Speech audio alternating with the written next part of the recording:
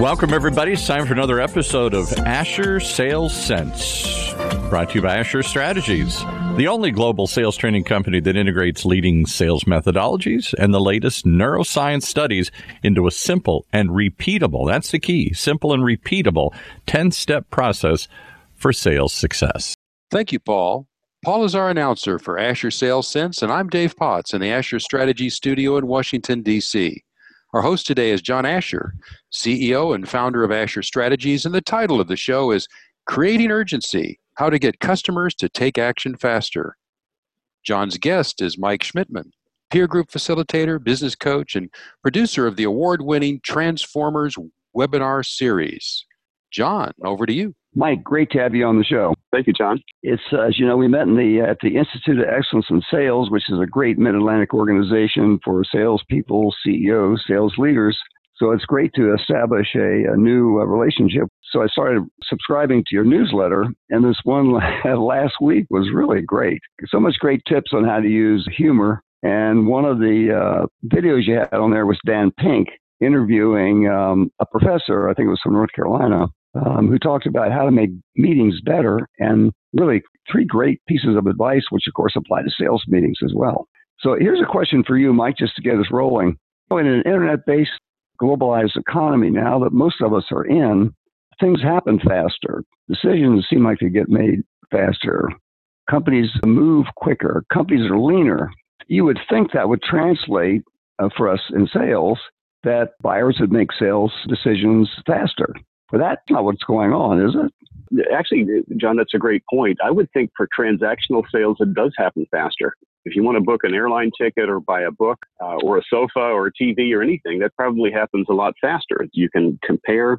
You have all sorts of pricing applications that help you sort and decide and et cetera. But for big ticket sales, the opposite is happening for several reasons. One is, and I say larger, probably anything over $10,000 or so, maybe 50 or 100. Certainly anything over 100,000 is taking longer. And that's not just Mike Schmidtman saying that. That comes from Forrester Research, Gartner. Matter of fact, I had a conversation with someone at Salesforce. And of course, they track millions of companies' sales cycles, because when people put an opportunity into Salesforce and then when it closes, so Salesforce has metadata on millions of companies, let alone transactions. And they tell me that sales are taking longer. So in bigger ticket sales, for sure, John, it is taking longer. More people are involved, and it's becoming a problem. And I hear this. Certainly, salespeople get frustrated because they want the sale. The owners are frustrated, and then the vendors as well, because the vendors are counting on the sales, and they don't happen when they're expected to. We'll just give you a couple of examples of what you're talking about, and I totally agree with it. My wife now buys everything on Amazon. I mean everything. She doesn't go anywhere. Food's delivered from Whole Foods, etc. And all those decisions are just quick, quick, quick. On the other end of the spectrum, in my old Navy career, decades ago, I was a buyer in the Pentagon. For every decision in the Pentagon, there were 17 people that could say no. And so, an average. As you can imagine, decisions took forever. What's really behind all this, Mike? What's really causing it? I think that there are several factors at play. And one is, if a seller lacks clarity in their offer, if there's confused, as they say, a confused mind always says no. So many times people don't have a very clear value proposition. Secondly, and you wrote a whole book on this. In fact, it's an excellent book, Close Deals Faster. The entire selling process is involved in a decision. And so you can't just waltz in at the end and hope for a decision. It really starts in the beginning, where you understand customer needs and build relationships, et cetera. So you might say the process, if that hasn't been done correctly, there's nothing to close at the end. I also feel many salespeople are not at the right organizational level. They may not be talking to the right person who has the authority to make a decision. They may not understand the purchasing process, which can be convoluted. As you know, in some companies, like in the Challenger sale, they talk about you have to teach the customer how to buy your own services, because they may not know what the process may be. But I think the most important reason of all that sales don't close faster is that you don't give customers a good reason to close faster. And if there's no compelling reason to close faster, most people will procrastinate. There you have it, a whole multitude of reasons. But I think the end result is, especially for larger ticket sales, they are going slower, and it's frustrating everybody. Yes, and just to follow up on what you said, one of the most important roadblocks you'll see salespeople run into is they don't follow that Miller-Hyman advice, and that is find out who the real buyers are. And in most sales, there's a user buyer who's going to use your stuff to get their job done. There may be a technical buyer who's got to make sure the laws of physics aren't violated, the specs are met, and that sort of thing. Then, of course, in many cases, there's a strategic or economic buyer, the purchasing manager, CFO, CEO, and that sort of thing. So that's kind of mandatory. You've got to be able to figure that out because all of them have a big influence in the sale. And then you add in influencers, hangers-on, and that sort of stuff.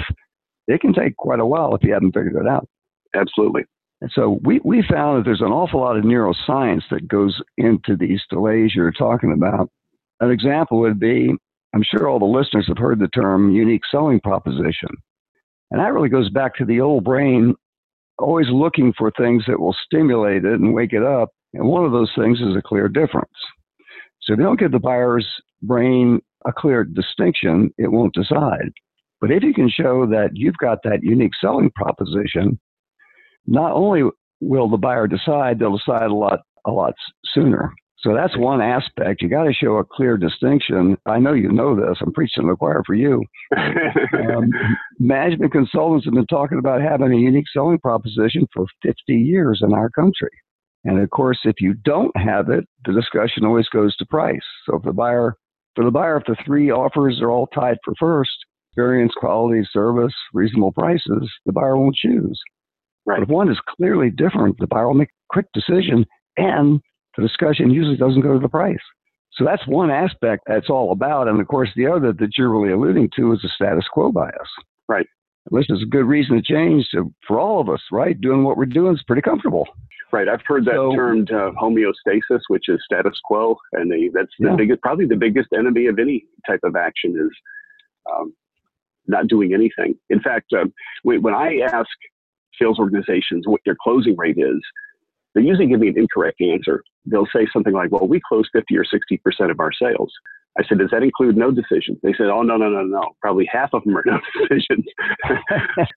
My baseline expectation, John, is a third. Third, you win, a third, you lose, and a third, they don't do anything. Of course, some are higher than that, especially with your embedded base accounts.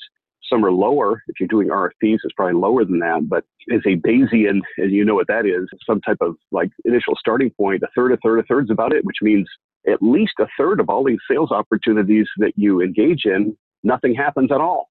Exactly. And so what do salespeople do about that third? What are they doing wrong, and what can they do differently? Well, I feel urgency needs to be baked in the entire process. And most salespeople try to tack it on at the end.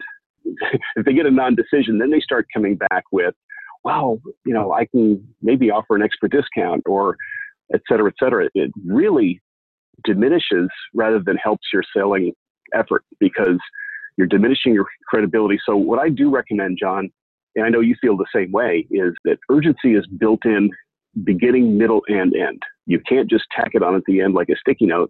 It needs to be built in the beginning. So let me give an example of how I like to start it in the beginning.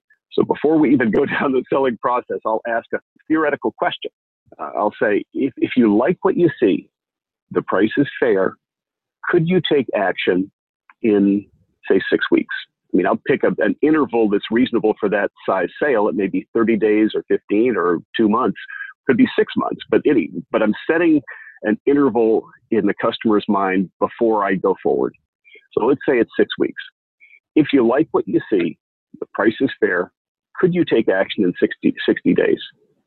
And they may say something like this, well, why is that important? I say, well, we always work to get the best possible value for our customers. So we'll go back to the vendors and ask for special promotionary pricing, a special bid. But the first question the vendor will ask is, when is this going to happen? And if they say 6 months, you'll say, well, come back to me in 5 months. I'm not going to give a special bid that long, because usually a special bid will be 4 to 6 weeks. So I'll say, look, this is really up to you. But if you want to take action, the best pricing you'll get will be if you can do it within 60 days. And they say, okay, well, I guess we could in 60. Okay, great. Second question, then what do you need to see to feel comfortable taking action during that time frame? Well, you've got to leap tall buildings a single bound. You've got to be faster than a speeding bullet, et cetera, et cetera. And you say, okay, great. So if I understand you correctly, If you see an offer, it's fair, solves your problem, faster than a speeding bullet, leaps tall building a single dime, you'd be prepared to go forward. Yes. So what have we just done? Before the selling process has even begun, we've established a parameter, an if parameter. If we meet these conditions, you can take action. And I call that planting a seed in the customer's brain. Now, I'm not pressuring them at all. The interval is entirely up to them. But before I start my selling process, I know that if we meet certain criteria, they could take action. So I like to know that ahead of time. I think you'd agree with this as well, John, because your book, which is an excellent book, by the way, I really liked it. It Closed Deals Faster, which is really the whole selling process. When I looked at it, there was no gimmicky closing tricks, which isn't you anyway. I mean, you're very authentic and value-based seller. And so your message is the same as mine, which is deliver value before, during, and after, and give customers real value, a real reason to do it, and a real ROI, a real reason to take action, and they will. But that's not something tacked on at the end. That's something that's built into your entire selling process. John, Got it. It's time to take a quick commercial break.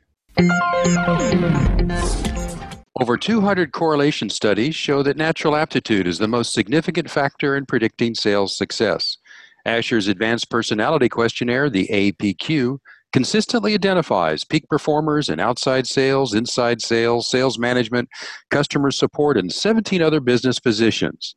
Go to AsherStrategies.com today or call 866-833-9941. That's Asher Strategies at 866-833-9941.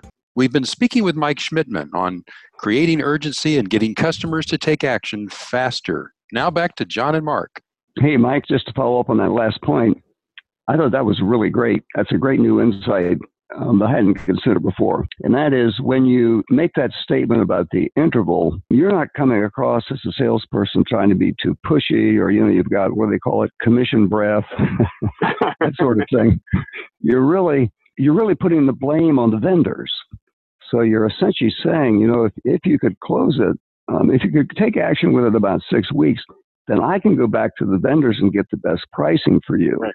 And they typically won't keep that into effect more than 6 weeks. So now you've kind of planted that seed in the customer's mind that, hey, I could really get a better deal here. And this guy's really going to be helping me, as opposed to the salesperson who's coming across as pushy. I really like that.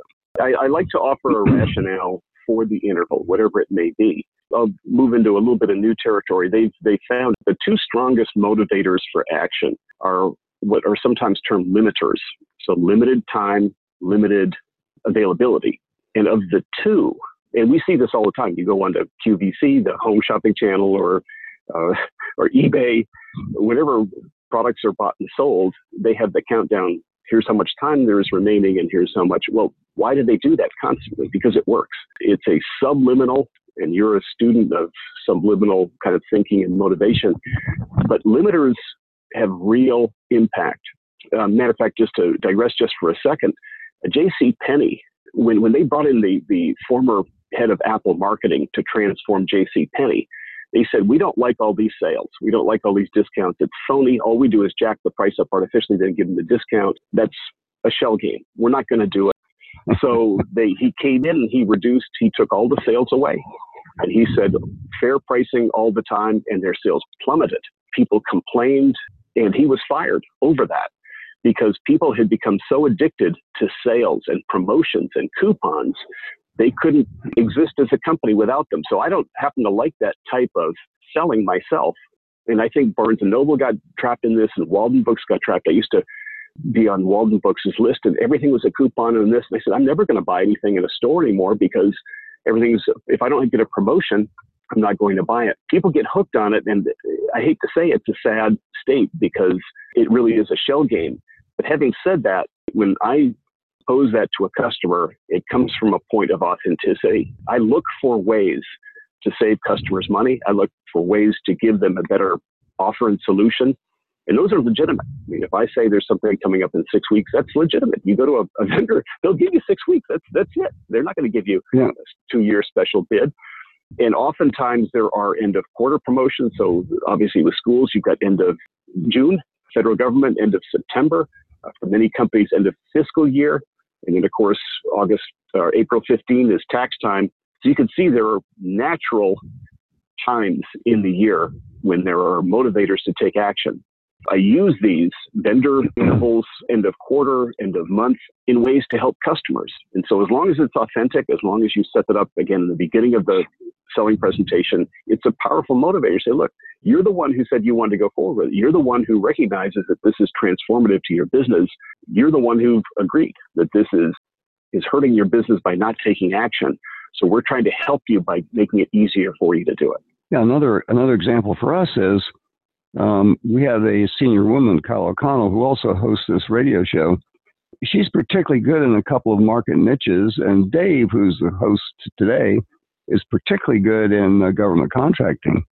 So we can easily use their availability to give that sense of timing, urgency, right, window of opportunity to the customer. And it's a natural way to do it, and it's authentic, it's real. But if salespeople look for those natural limiters, limited time, limited availability, are you being a pushy salesperson? No. You're acting in, if you were scouring, looking for the best possible offers for your customers, you're supporting your customer. You're not being salesy at all. And I always wanted to do that. I always would help customers find what's the best way to get involved. Of course, the worst thing they can do is to not take any action at all. So any action they take, if I have a real offer with a real ROI and benefit, I am helping a customer. And that's my mindset going in. I'm doing this to help you transform your business. You can't do it by status quo. And matter of fact, one more statement here. An old CEO of mine used to say, we're walking up the down escalator. What he meant by that is if you stay still, you're going backwards. You not only have to climb the stairs, you have to climb them faster than the stairs are going down. And our customers are in the same way. Their business is transforming. Their business is changing. If they're not taking action, imagine what banks and financial institutions would be like if they hadn't automated, if they hadn't gone to the web. And you spoke about retail earlier. What happens if businesses like JCPenney are getting crushed right now, and Toys R Us, all these people who didn't embrace new technology, they need to do this. And we're helping them transform their business and become better businesses, but they can only do that by taking action. So let me bring up the status quo since you've mentioned it a couple of times. Here's the context for status quo bias, which we all know. So for all of us, take a buyer and the status quo bias. Buyers know that they don't want to change because they got an inventory of the current vendor stuff. So there's a switching cost problem they've got. All buyers know that all change is difficult, even good change is difficult to execute, and buyers won't just shift for a 4% improvement. Right. So the right context would be, if a buyer is unhappy with their current vendor, we have a real opportunity here. Mm-hmm. But if the buyer is okay or happy with their current vendor, and we want to get them to switch to us, we have to do three things.